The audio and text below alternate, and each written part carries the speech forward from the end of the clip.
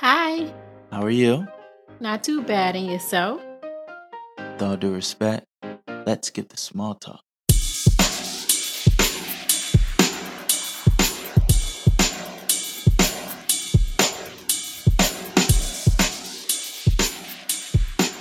Welcome to Let's Skip the Small Talk, a podcast show where we talk about it all, one topic at a time. I'm your host, Tyconis Allison. With that being said, ready, set, stimulate. Let's get small talk. Thank you for tuning in to episode 190 of Let's Skip the Small Talk. Today, ladies and gentlemen, we have a very special episode. And it's special for a multitude of reasons. Number one, because I'll be joined by a special guest. That's right. Today, I'll be joined by my beautiful fiance, Alicia. She's going to join us and we're going to talk about, are you ready? We're going to talk about An American Marriage, a novel that is written by Tayari Jones. Ladies and gentlemen, before we dive deep into the novel, because this novel does take you places, it's so good, it's why we had to come talk about it. But first, I want to go ahead and welcome in our special guest, Alicia. Welcome in. Hey, y'all. Thanks for having me. No, thank you. Thank you for being here, dear, because this book deserves a discussion. Yes. As a matter of fact, ladies and gentlemen, we have a special treat for you. We have the author herself, Tayari Jones. Hi, I'm Tayari Jones, author of An American Marriage. This is the story of a young couple, Celestial and Roy, married only 18 months when Roy is arrested for a crime he does not commit. This is a love story, but it's also a story about societal forces that impact people that are so much larger than they are. How does a young couple, a new marriage, newlyweds, survive a collision course with the prison industrial complex? What should they do? What will they do? And how will they do it? There you go. You guys heard it yourself from the author's mouth herself. That is what this wonderful, beautiful book is all about. Alicia, dear, where do we begin? Yeah, so first, I just want to say thanks for having me here. My book club and I read An American Marriage last month, and I finished it in a week? I can't tell you the last time I have finished a book that quickly, but it was just so good. The story was just so good.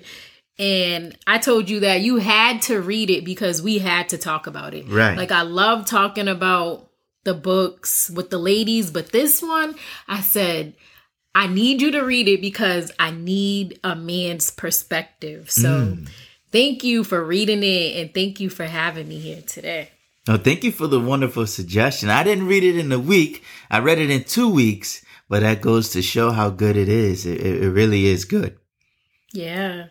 I just love, and I love stories, and it just dug deeper than love. So it was just overall dope. But there was a part at the beginning of the book that really stood out to me. I don't know if you remember, but Roy mentioned that Celestial's parents gifted them her childhood home as a wedding gift. And when I first read it, I said, that's dope. But then I kept reading, and Roy said there was nothing wrong with the house, but he wanted to hang his hat on a peg with his own name on it. And that's when I thought about you, because it reminded me of you. That's something that I feel like you would say. And I wanted to hear your perspective on it. Because like I said, I think it's dope. I think it's dope for parents to build legacies and pass down things like homes to their children. But it's something different about just getting it from the mud. And when I heard what Roy said, I felt him. I was like, yes, it would be nice for our parents to gift us a home or give us money, but there's nothing like working hard for something. But yeah, I just wanted to know your perspective as a man. Yeah. How do you feel about your parents or my parents gifting us a home? Would you accept it? Do you agree with Roy? You want to be able to hang your hat on your own peg? How do you feel? Well, I think, great question, by the way. I think it's two type of people in this world. Type A, people who be perfectly fine with it. Type B, people who want to save up their own money, go through the sacrificing, and buy the house on their own. And that's where I land. I land in the latter, type B. You're right. Passing down certain like heirlooms and valuables, that stuff is very nice. A home, however, no. And I say no mainly because when you go through obtaining, think of like your first car, right? If your parents didn't gift you your first car, some people got their first car on their high school graduation or their 16th birthday or 18th birthday. But if you actually had to start working a job while still doing maybe some college, maybe your first year of college, but you want a car now, you want to be able to go out on the weekends, you want to move around, you want to travel, you want to get off the bus, get off the train. So here's how it goes. So you're saving up money, so you're learning how to sacrifice. That's one. Two, while you're going to this job, you're taking the bus, the train, you're walking. So now along this commute, you're envisioning how this is all going to come to an end because you will eventually have a car. That's motivation. Okay. Now, three, once you actually obtain the car after saving up all the money and you get the registration, the license plates, the title, all of that. Now you're driving this car to work. You just proved to yourself that you can do whatever you set your mind to. And the same thing I feel applies to a home, a house. There's just certain things that I don't believe you should be gifted. If you are a type B person, I'm type B. I want to, earn it on my own. Now, I am a father and I do have a daughter. So I also see it from a different aspect where I just want to provide the world for her. And I can see if we had, like our second home or a condo or apartment and we gave it to her. But see, when I think of that, I think of us giving her that like at 18, 19, 20, 21. And that's like her first place. But when she gets in a relationship and she's ready to get married and so forth, I can see her moving out into a place that they can call their own. Right. That's a difference. It's different from, and we've all been here, right? We've all cohabitated. It's different from you leaving your apartment and moving into her apartment, or vice versa, opposed to you guys both leaving your respective homes and coming together to build a home. Right. That's so, like our place right now. Yeah. It's a big difference. If you're coming into someone's space that's already established, right? You're forever going to feel like a visitor. Mm-hmm. It's just the truth of the matter. This person been here for 18 years. They lived there all their life. And now you've been here for 18 months. You don't have any foot in. You don't have any say so. I know they're going to make you feel as welcome as possible. And, this is mi casa, su casa. But in reality, you know that this is her home or this is his home. So, I would feel the same. If my parents, especially a childhood home, you don't have all your memories there. You walking around telling stories of like, I remember when I fell down the stairs right here, or we used to have a big portrait right here. It's a lot of the past. Yeah. You want to create new memories. Yeah. So that's the long-winded answer to that question is no. I think it's a gracious, beautiful thing if your parents have the ability. Not many people have the ability to do that, first and foremost. Right. As you know, as you guys read the book one day, we do highly recommend it. And we'll probably touch on it throughout. But Celestial's parents are well off. You know, her dad created the recipe for Minute Maid orange juice. I don't know how many people are doing that. Right. But yeah, I wouldn't. I appreciate it, but no, thank you. Yeah. When you started talking about saving up money to get your own car, it just brought back those memories, because in 2011, I got my license. I was 19. And then about a year later, that's when I got my first car. And for that year, I was working, I was saving money, and I said, I'm getting me a car. And I did. My first car was a 2001 Nissan Sentra. I think it was about maybe $3,000, but I earned it. I saved up that money and no one could tell me anything. Yeah. And I was proud. My mother, everyone was proud of me. Wow. But most importantly, I was proud of myself. It just feels different. It does. It feels different. It does. And I'm glad that I remember being 16 in high school and some of my friends would get cars for graduation or their birthday.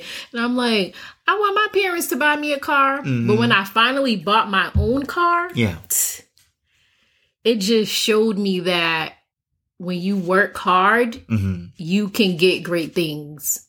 Yes. And yeah.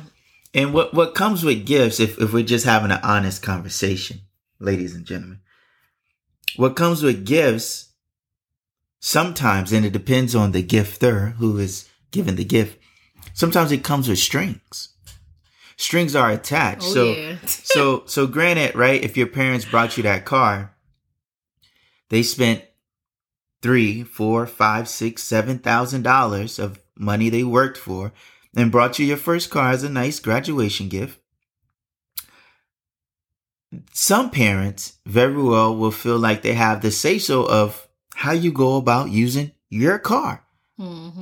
That's just the way it goes. And ultimately, your parents are going to have a say-so, period, about you in a car, because they know the dangers that come with a car, first and foremost, right? But it just may be a little bit more advice when the car came out of their pockets. And so another thing too, though, with you purchasing the vehicle on your own, Alicia, is you prove to your parents that when you set your mind to something, you can do it. So they just gained a whole new level of respect for you. Right. Right. So they're like, okay, all right. So she's on the right path. She brought herself a car. She's in school. So the advice of, where you going? How long are you going to be out for? You got enough gas in there? When'd you get an oil change? They might pull back on that a little bit because they already see you're down the path of being responsible. Yeah, that was the beginning. It's a lot that goes into it, guys. Not every gift is good. Not even because it's free or there's strings attached, but some things you got to earn for yourself because it helps you grow as an individual. Right. Yep. So as parents, that's something that we definitely have to continue to keep in mind, because we're going to be well off. But at the same time, we want to teach Aaliyah how to be independent, how to be responsible. Yeah. And then, treat her as well. Yeah. It's a fine line. It is. But yeah, I was just really interested to hear your perspective, because men and women are so different. And like I mentioned, at first, I'm like, that's dope. Personally, I don't like handouts either. Yeah. But I know as a man being the provider, it's just different. But see, I can see why a daughter, you're a daughter. I can see why a daughter would be receptive to that. Because even tonight, right, when Aaliyah was going to bed, she said, Daddy, I need toothbrush. I said, okay, I'll take care of that for you. And the next thing she said, anytime I need something, you always buy it for me. You always take care of it. I said, that's right, always. See, as from a father to a daughter, right, there's a type of relationship there. And part of that is whatever she needs is guaranteed. And almost whatever she wants is guaranteed. So it goes from, Daddy, I need toothpaste, to, Daddy, I need new shoes, or, Daddy, I need a car. I want a car, to, Daddy, I want my own place. So all it does is just evolve, but it's the same premise that whenever I need something, or whenever I want something, whenever I desire something, whenever I think about something out loud and my father just happened to overhear, it magically appears. So I can see where, it can be some, being receptive as a daughter that, oh, that'd be amazing. Like, my parents brought me, gave me a home. That's great, because that's how it's been since birth. But see, as a son, and I can speak from an aspect as a son, my dad, of course, brought me toothpaste and things I needed. But see, along the way, the message changed. It went from, I'm going to get this for you, son. Absolutely. But it's time for you to start learning how you're going to be able to provide this for yourself. Because, son, I'm not always going to be here to buy you toothpaste. So right. Son, I'm not always going to give you money to go to the skating ring and skate and dance with your friends. How are you going to provide this? Okay. All right. I'm going to cut grass, or I'm going to do extra chores around the house, or whatever the case it may be. So it changes along the way. And that's the dynamic, between, son, daughter, and the two sexes. You're playing a different game. Right? You're teaching them two different courses along the way. Right. So as Tayari mentioned, this is a love story. So can we talk about love? Yeah, for sure. So at one point, we both agreed that love has an expiration date, right? Yeah. Shout out to Sammy. Yes. Yes. So why? Why does love fade away? Why did Celestial and Roy separate, in your opinion? Well, in my humble, gracious opinion, I'm just playing. I'm on the outsider looking in. That's how you are as a reader. You're sitting in the back seat while the main characters are driving the car and sitting in the passenger seat. From what I witnessed and what I observed and what I read, it just goes to show that proximity, I want to use that word. Let's start there. It just goes to show how important proximity is to a relationship. Yes.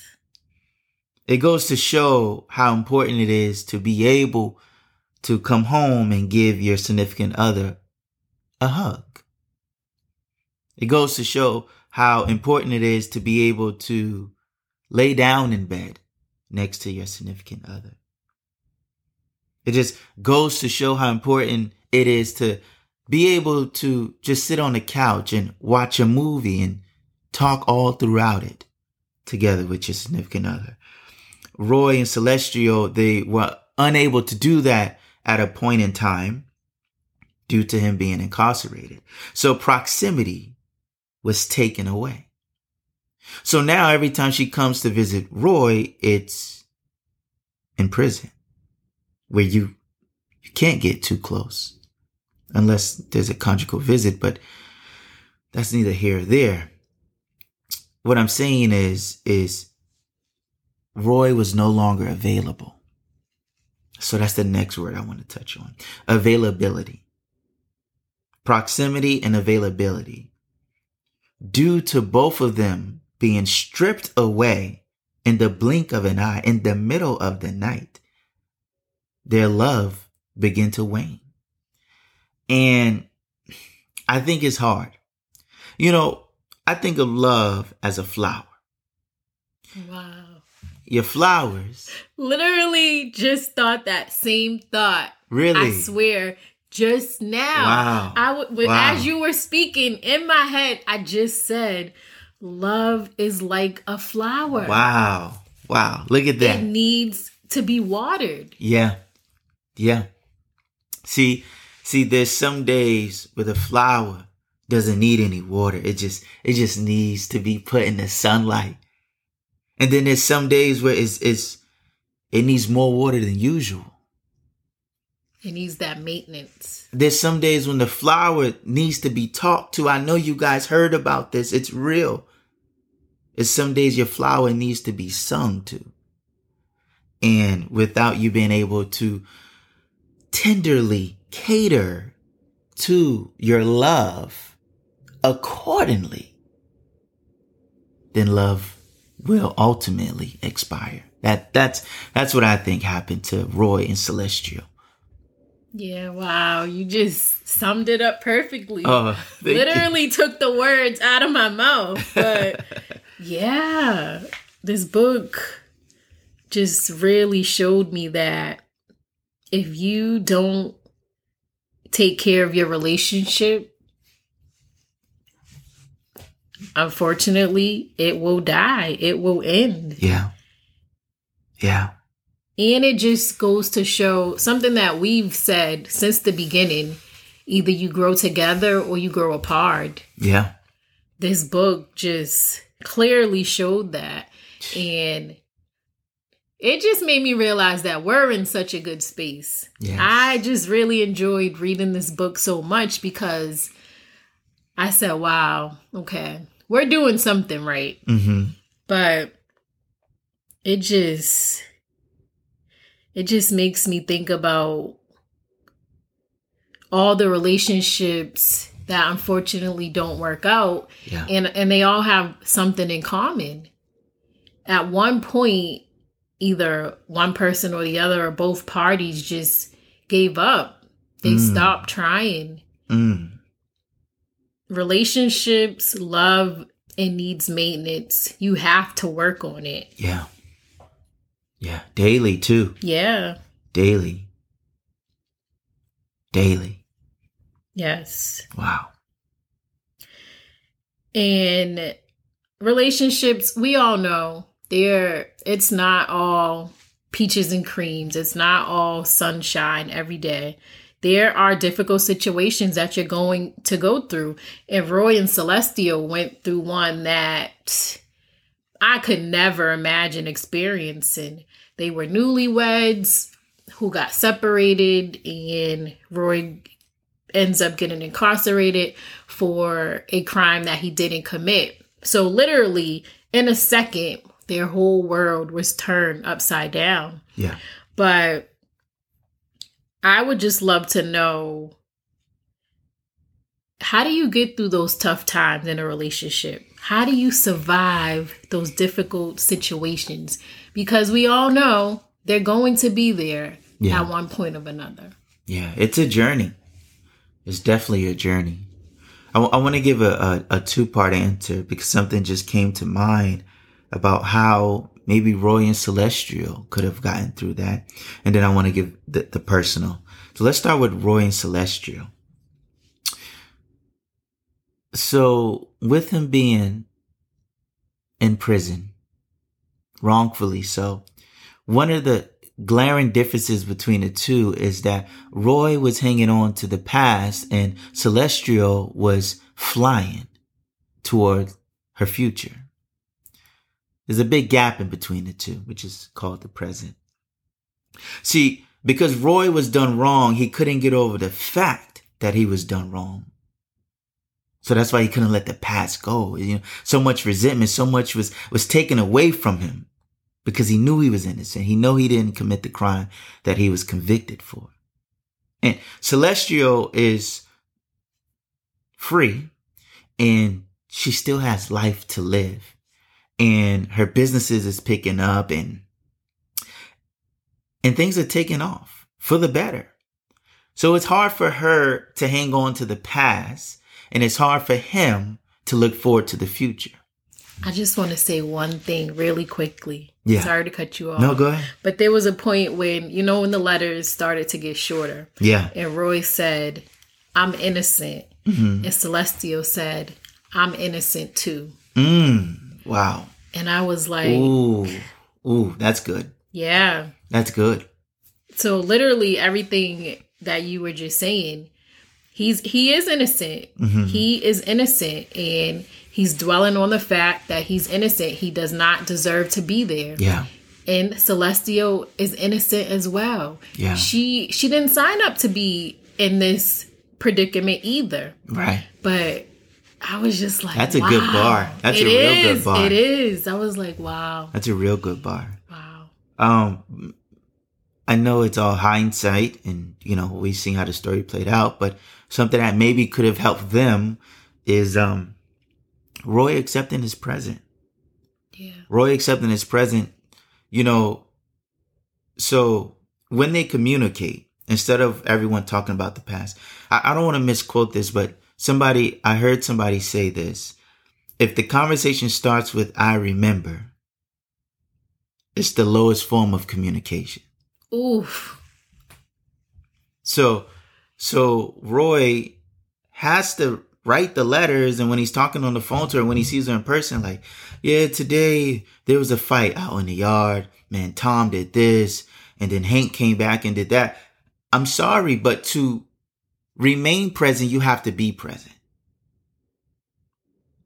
And there were times where Roy in his letters, he was being present, but he was teetering with the past.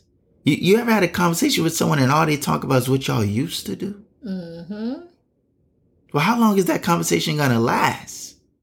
Especially if both people aren't expounding on how great the past used to be.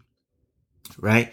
So Roy accepting his present, I think, would have been very helpful. Now, for the Celestial part of it, it's tough because her dreams came true. Yeah. She was literally living out her dreams.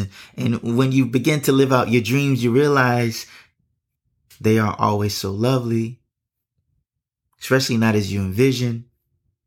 The demand to be creative, to create.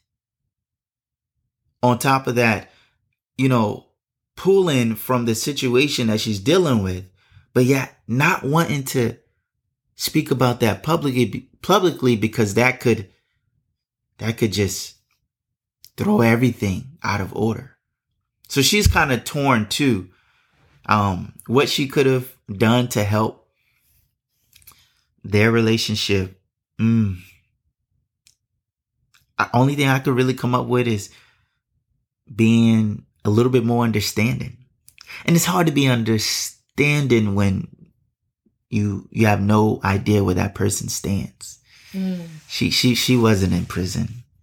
Right. She doesn't know what it's like to sell a garbage bag to a guy so you can have fresh fruit, and that guy uses that garbage bag to take his own life. She doesn't know about that. She doesn't know what it's like to be somewhere against your will. So I think Roy could have tried to be more present, and I think Celestial could have tried to be more understanding.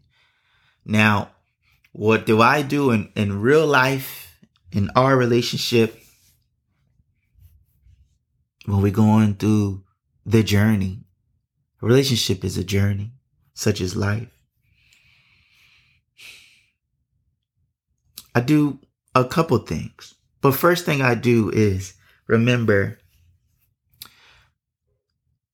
your words, once they come out of your mouth, you can't take them back.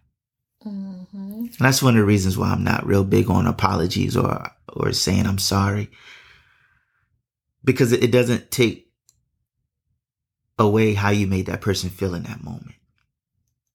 So a lot of times I, become very mum while I'm trying to figure out and sort out my feelings, so I don't act out and regret and say something that I meant in that moment. But we like to say, I didn't mean it. Well, in that moment, you meant it. So I try to sort out my feelings so I can articulate how I'm feeling. That's the first thing. Because what you can't do is you can't do something in the heat of the moment and then be upset if it affects the future. You can't. So I try to keep that in mind. I try to do big picture. All right. This isn't worth us veering off our path and our journey into a different direction. So another thing goes like this too. After I sort through my feelings, I'm like, is this even worth talking about? Because if all you do is fight all the battles, then the relationship loses. It's like one big war. Nobody wants to be in war with the person they love. Right. So that's where it begins for me. It's like, all right, why do I feel this way? All right, how do I come about talking about it? Is this even worth talking about it? And I take it from there. How about yourself? Yeah. I mean, just being honest, like, we don't have that many difficult times. Yeah. Of course, it's a part of every relationship. We have disagreements, but there's not many tough times. And honestly, I think it's because we've spent time building a strong foundation. And of course, we had to go through things. We had to learn that if we don't build this house brick by brick together, then anyone and anything can blow that house down. Anyone can break that house down. Yeah. But I think over these past couple of years, we've really been spending time building the foundation, building a strong foundation. And like you said, picking the battles. There are things that may bother me, may bother you, that we've learned to deal with individually because it's not worth it. Everything is not worth a conversation, an argument, disagreement. Sometimes it's you.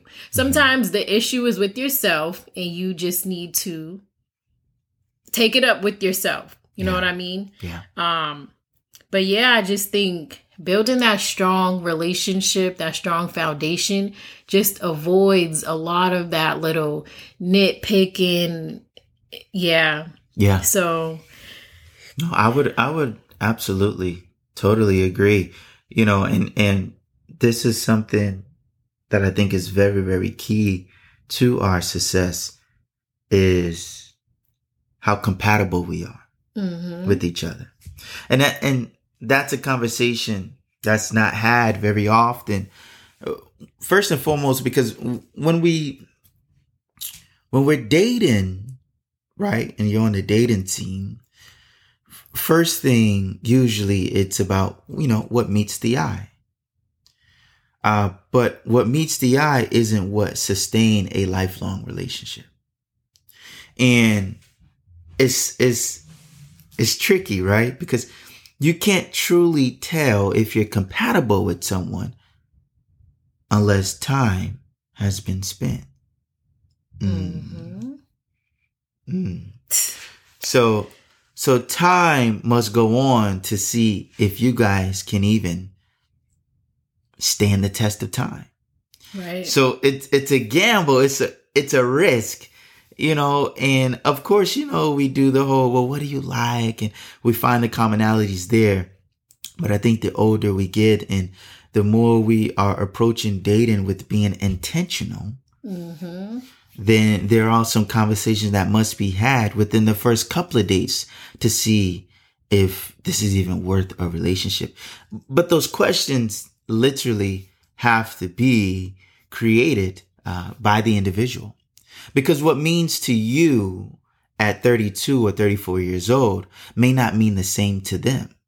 But you will never find out until that conversation is had. So yeah, it's a gamble. It's a gamble. And it worked out in our favor where we literally hit the lottery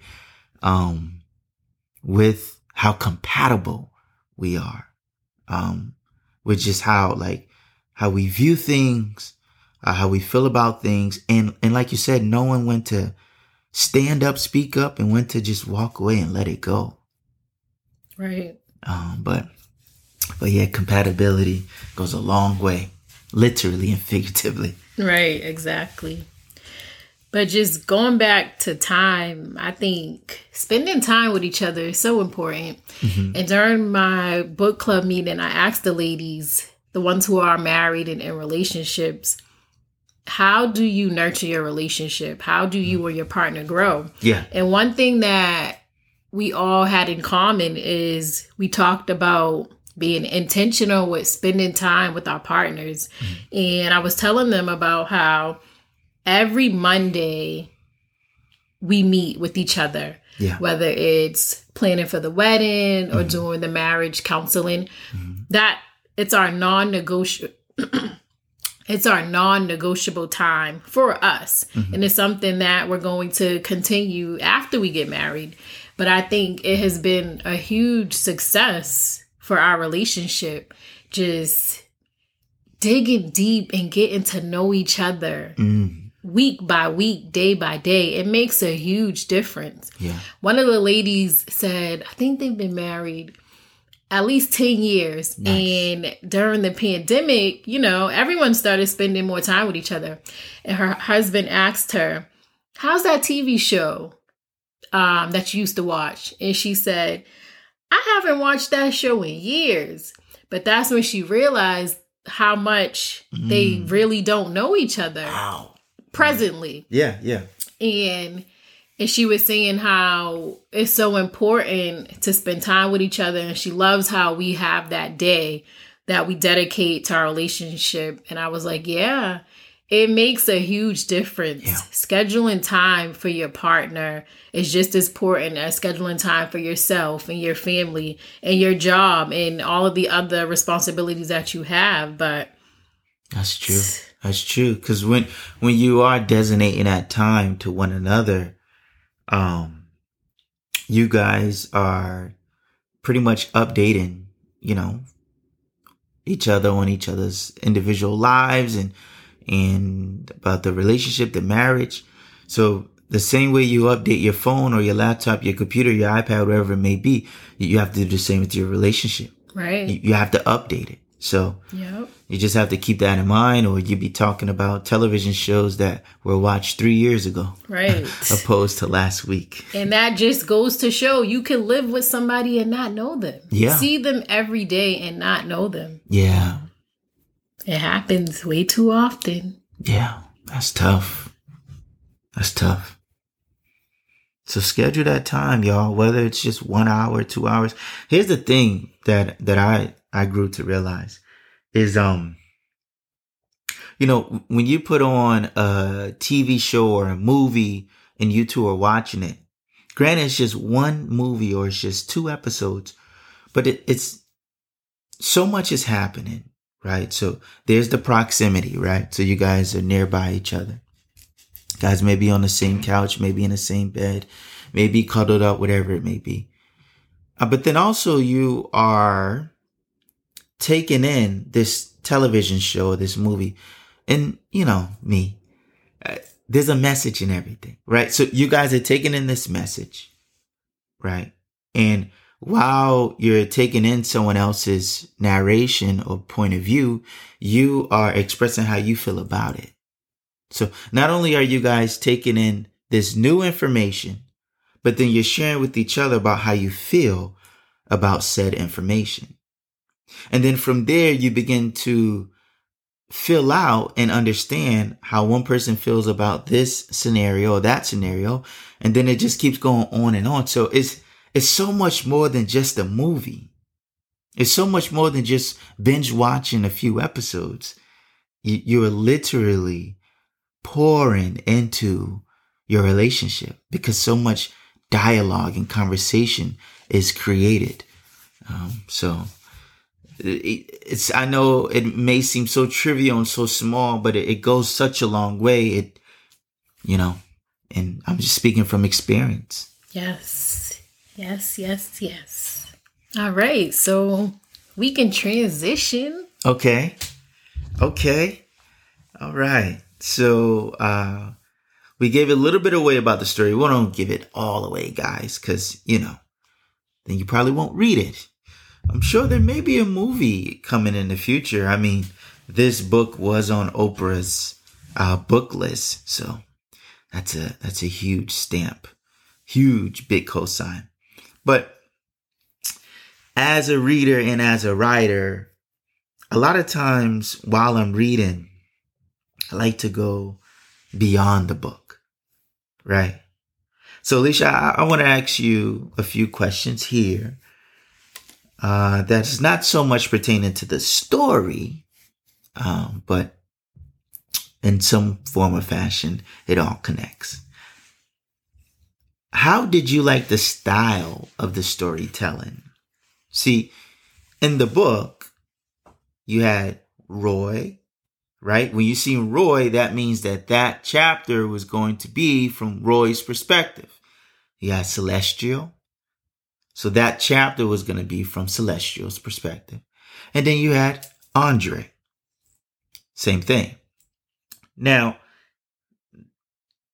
what would happen sometimes is if Roy is talking about something, sometimes it was picked up in Celestial's chapter and giving her point of view about it.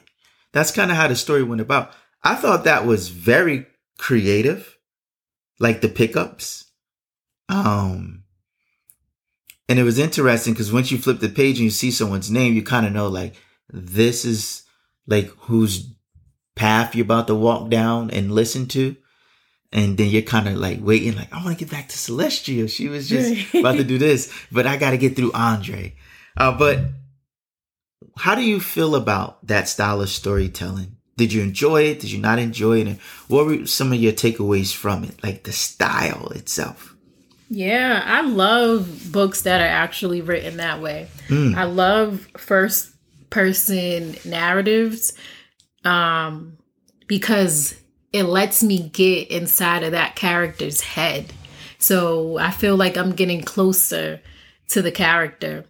And it's literally like walking in their shoes. And like you said, you're more interested to read what they have to say next. Mm-hmm. And I love how she jumped around with all of the characters. So we got Andre's perspective, Celestial's perspective, Roy's perspective, and it flowed. So sometimes they all were telling the same story, but from a different perspective. And that's why I love discussing books and I love having conversations because we're all reading the same book, but we all get something different. Mm-hmm. So I love it. I enjoyed it. And I enjoyed the letters that Celestial and Roy wrote back and forth because it got us, it let me see exactly how they felt at that moment. And it showed their relationship start to dwindle. Yeah. So it was just pretty cool. Yeah. That was really neat. At first, I was a bit thrown off by the letters because I was looking back for that regular text. And then when I understood that these letters are going on for the next 100 pages, then I accepted the fact. And once I accepted the fact, then I was like, oh, see, these letters, it's more than what's being written within them. Not only is it only a way that, or the way they have to communicate with each other, but it also makes the reader feel like they're in jail and then they're out of jail. Yeah, I felt it. Yeah.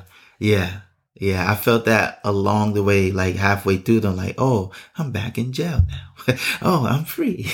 Right. So, and also it's like we started up here, like they're in love. Yeah. We're with them. We're all the way at the top with them. Mm-hmm. And then we slowly go down the roller coaster. Yeah. It's like we were a part of the journey. So I like that. Yeah, that was really cool. Okay, I want to ask you this, okay? Because as you know, there's sometimes I'll be holding a book in my hand, reading it, and I just flip the book over and I say, that's not authentic. That's not genuine. I wouldn't say that. I'm a man. I would never say anything like that. So my question to you is, how difficult is it to write in the point of view of the opposite sex? As a writer, I want your personal first, and then we can expound a little bit on the book. We don't want to give it all away. But how difficult do you think it is? Very difficult. I have never written. Wait, let me think. Have I written? I've written in other people's perspective, but I think about the situations of other women. I don't know, women that I know. I'm trying to think if I've ever written in a man's perspective. Even if I did, it's still what I think that they're thinking, which I never truly know. Of course, I can relate more to women. So if I know a situation that my friend or my sister have experienced, it's easier for me to walk in their shoes and tell that story. So I think it's very difficult. Yeah. I don't know. I know some authors do ask the opposite sex for their opinion and they try their best. Yeah. But I think it's hard. And clearly you have read authors speak from a man's perspective and you said, I wouldn't say that. Yeah. A man wouldn't say that. A man wouldn't do that. So I think it's interesting. I want to read more books by male authors and see them writing in a woman's perspective because typically it's the opposite for me. Yeah. Yeah. You could definitely sense it there as well. You can tell. I was looking at certain, reading Harlan Coben books, and I'm like sometimes, obviously there's the dialogue tags there, the quotation marks, but sometimes it feels like the guy is having a conversation with himself because you don't hear the difference in the verbiage from the character that's a woman. So it's like, as an author, sometimes it seems like, all right, this is what I want to happen in this scene. This is who I want to say this and want to say that. But just like in text messages, you can open up your phone and don't see the name, but you could read the entire thread and you can tell who's the man and who's the woman in those messages by word choice. And if you read in minds, mistakes, misspells, missing some punctuation, a bunch of exclamation points, stuff like that. I see it, in our own messages. Like, your messages are always, perfect. Yeah. Nuh-uh. Your message is always perfect. No, they're not. But they're punctuation. They're like, is important. They're well crafted, and mine is like, oh, I forgot that word there, and I misspelled that, but she'll put it together. But what I'm trying to say is, I'm sure it's difficult because a man is not a woman and a woman is not a man. So what you're trying to do is be in that person's mind, like, how would they react if this was to happen to them? But here's the thing. In the book, there's times I felt like the scenario was set up right. However, it felt like the author, who's a woman, was responding how she would want a man to respond, how she would like a man to respond in that situation. And that's where it felt disingenuous in those moments. A guy, speaking for myself, if a guy tells you that he made a mistake, he tell you he made a mistake. But a guy is not going to tell you that he made a mistake and why he made a mistake and how long he been making mistakes. No. I'm being honest. Nah, there's some guys out here who are doing all that. But why? That don't make no sense to me. You sound like a can't do right. Like, I made a mistake. Sorry about that. You know what I'm saying? You put your pride aside, you accept some accountability, but I'm not going to beat myself up about all the mistakes I made and how often I make mistakes and why do I keep making mistakes? No. I told you I'm sorry. It won't happen again. That's the end of it. All right? Don't want to keep talking about it. But that was really interesting. Like just hearing Roy speak something, I'm like, Roy wouldn't say that. And Andre. Nah, there's Andres out there. Listen, there's Andres out there. I'm sure there's some Andres out there. But this guy, man, this guy, Andre, I was getting so upset sometimes because she really dialed into Andre. See, Andre and Roy, they're two different types of guys. She struggled at times with Roy, in my opinion. But she hit the nail on the head with Andre majority of the time because of the personality that he was given. See, Andre, he was very passive. That's a nice way to say it. He's very passive. He was just going with the flow, you know. And there would be times where he wants to speak up or put his foot down. But then if Celestial said something, then he'd just waver along. Like, okay. See, Roy wasn't having that. Roy said, go inside the house. We about to have a conversation. And he wasn't taking no for an answer. But overall, she did a great job. But I just thought it was really interesting that as many books as we read, being avid readers, you can really see like the difference in the verbiage between the two sexes and when they match and when they don't match. So also, I think it's difficult to write in the opposite sex perspective, but I do think it's possible. Of course, authors do it all the time. Yeah. But think about if you're in a relationship, you're around your significant other all the time, having multiple conversations. So I know a lot about men because of you, because I talk to you every day. Okay. So I do feel like I could do it. Yeah. I could do it. Yeah, for sure. But it wouldn't be as authentic as it would be coming from a man. Right. But it is possible. Right. You definitely have to there's so many levels to it because you have to anticipate like how they're going to react. And then you have to figure out, okay, what are they going to say? And there are some things that a man, I speak for myself, not reacting with any words, right? It's just going to be action or physical or whatever the case may be. So it is different because you're truly trying to tap into that opposite sex. Right. That reminds me of Think Like a Man. Which part? Just the whole idea. Oh, yeah. Steve Harvey really wrote that book, right? Well, that was just for the movie.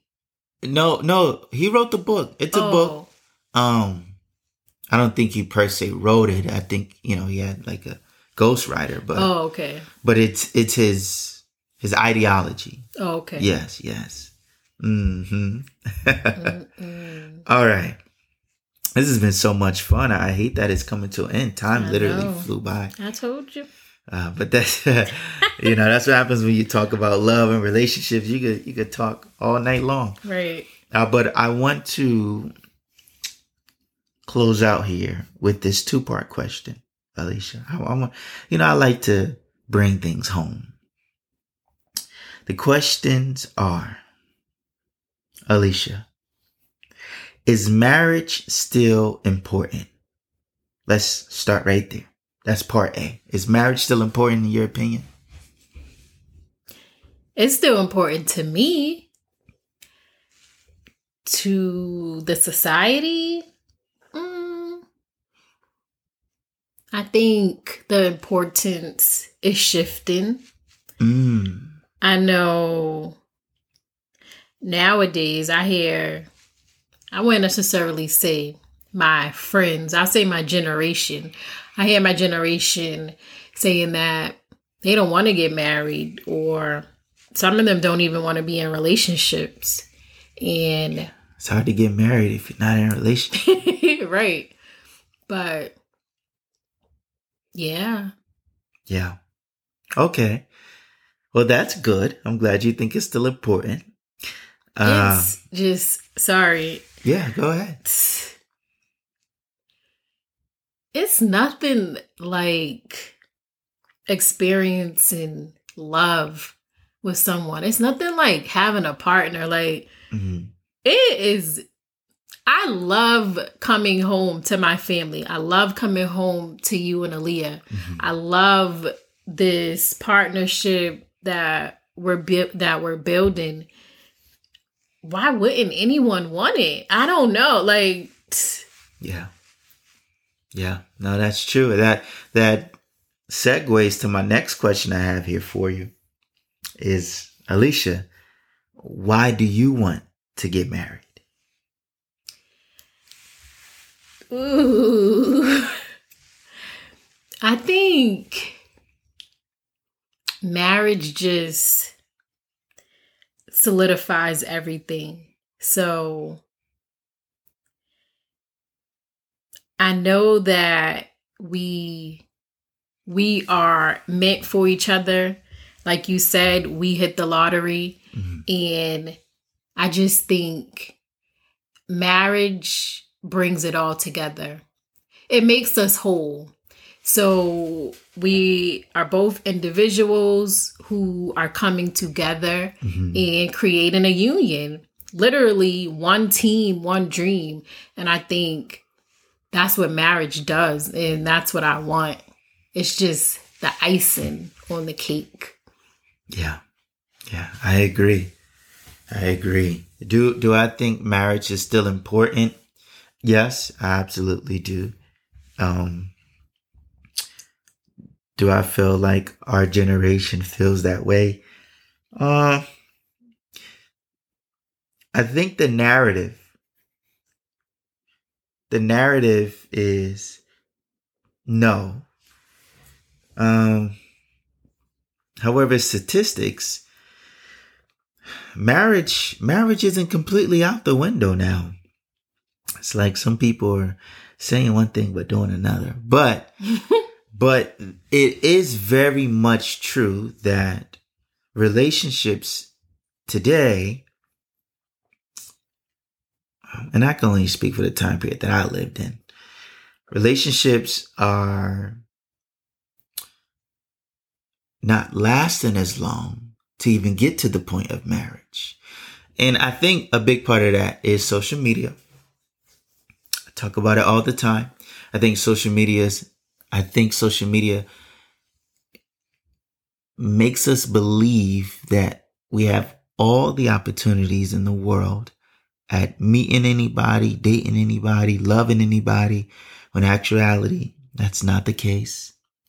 I think social media, even though you may have all those followers or you get to follow whoever you like or you get to slide anybody's DMs, it goes back a little bit to what I said earlier about proximity. I think proximity is important. See, I want you guys to listen closely.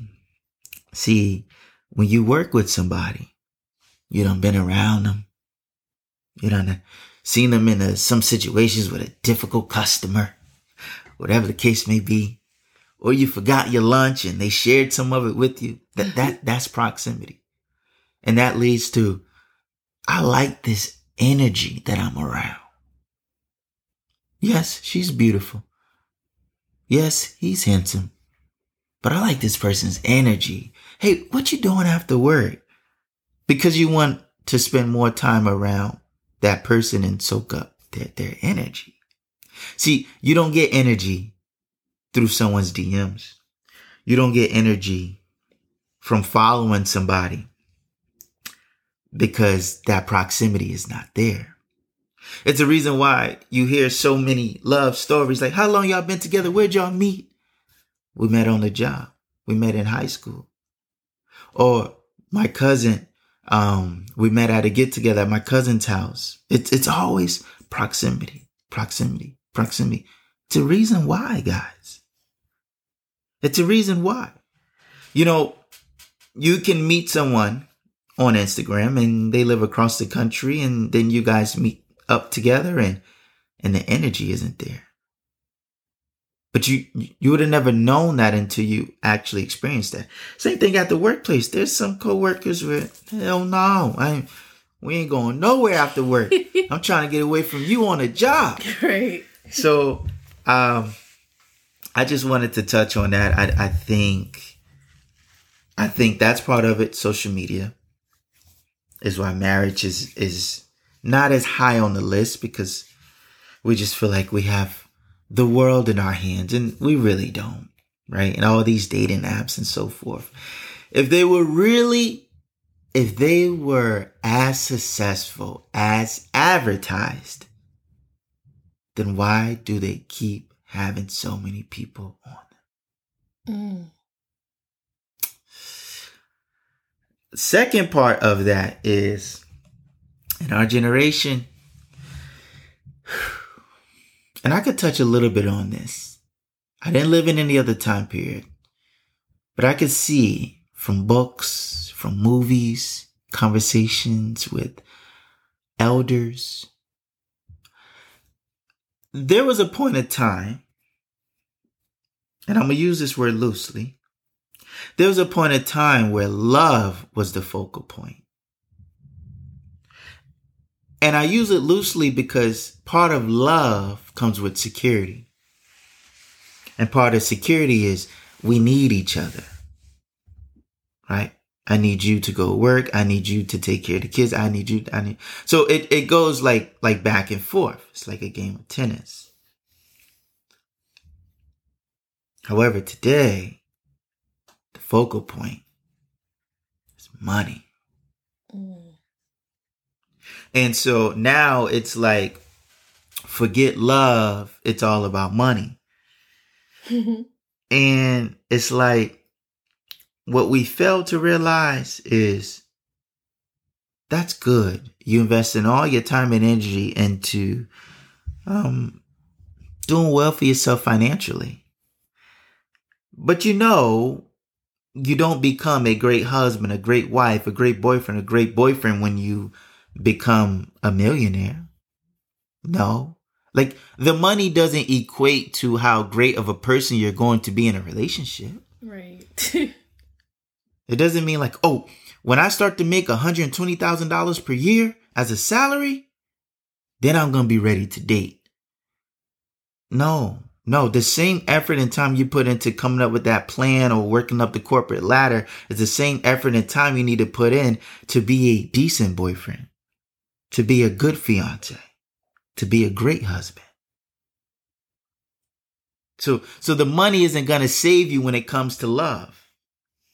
Now, on the flip side, just speaking from experience, see, I do think if you're in a loving, stable situation, that can actually help you get to the money because you're focused, because you have a plan, right? Once you have this relationship going on and you have an idea of a future with this person, oh, you got to get your money right. You have to. But see, it's not the same on the flip side. See, once you get your money right, it's not always an incentive to go find love.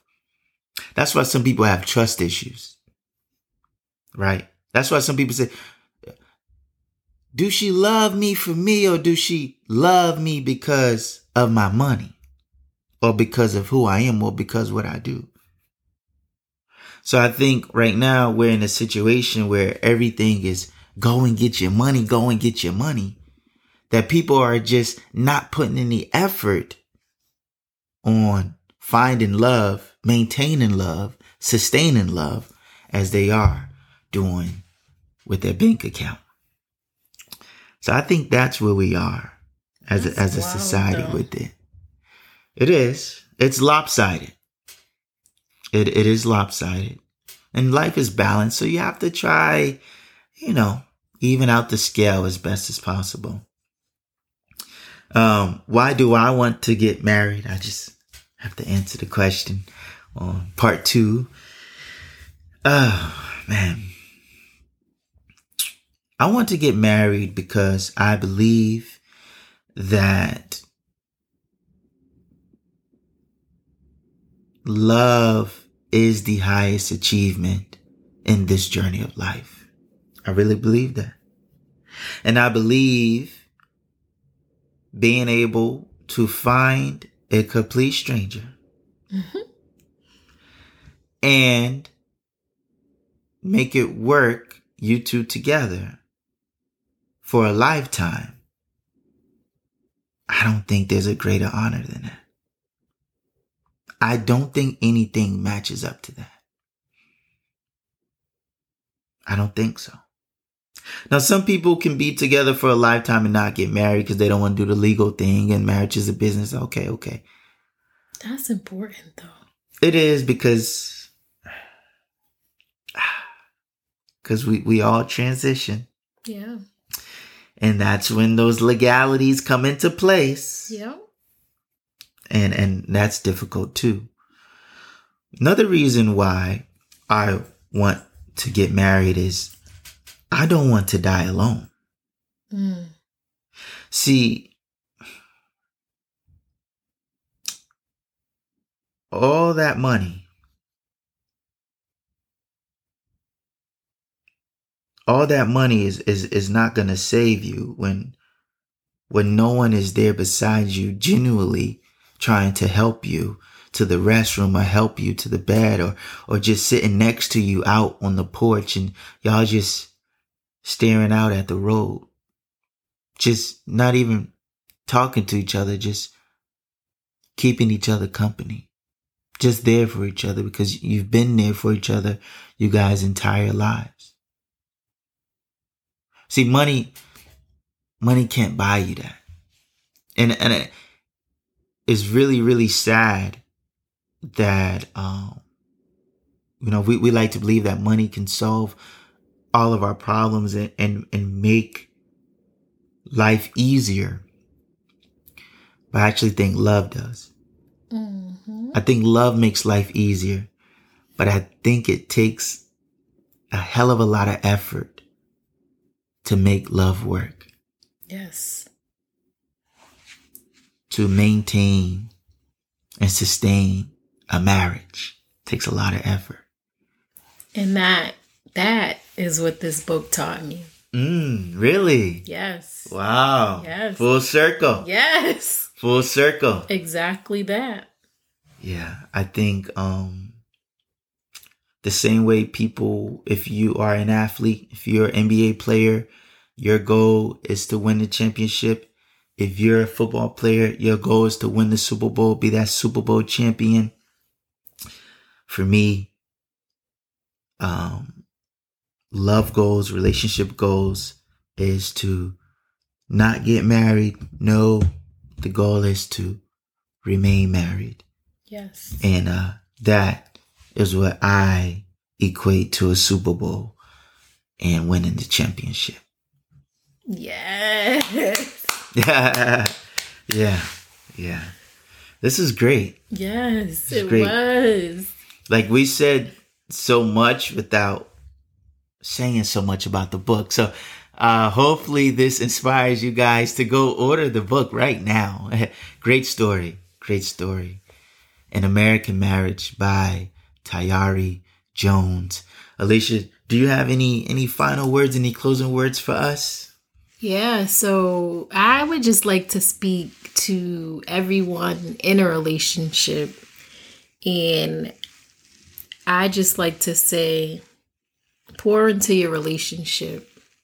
Whatever it is that you want to out of your relationship, make sure you are pouring into it.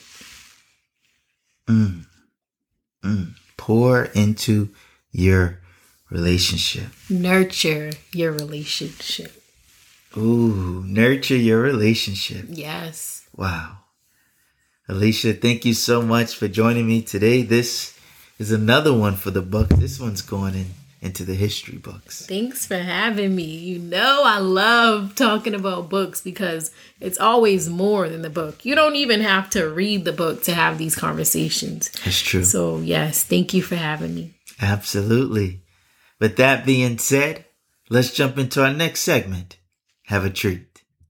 As you know, each and every episode, I recommend something for you to read. I recommend something for you to watch. I recommend something for you to do because you deserve to treat yourself. You absolutely do. So, hey, go ahead, grab a fork because it's time for a treat. Ladies and gentlemen, what I recommend that you watch is the NBA playoffs. Yes, that's right. That's right. The NBA playoffs is live and it's happening now. We're in the second round. Your team may be in the playoffs. I want you to root for them. If your team isn't in there, hey, hop on a bandwagon. Choose a team and ride them all the way. See if they end up in the finals. See if they win that championship. I'm rolling with the Celtics. Tune in, guys, to the NBA playoffs. The games are going down to the wire. All right, now for something to read and do. This is a 2-for-1 right here. Ladies and gentlemen, I want you guys to read the book. I recommended American Marriage to you a few weeks ago. But now you got to hear a little bit about it. We didn't spoil it. We didn't give it away. Trust me, there's so much more to be read. And there's so much more to be discussed. So that's why I want you to read it. And then that's what I want you to do is discuss this novel with your significant other, your husband, your wife, your boyfriend, your girlfriend. There are conversations that need to be had, and they are generated from this novel, An American Marriage by Tayari Jones. Thank you so much for listening. I deeply appreciate it. Please share this episode with everyone you know. This was an amazing episode. Before you leave, I want to leave you with this quote. Every accomplishment starts with the decision to try. Thank you.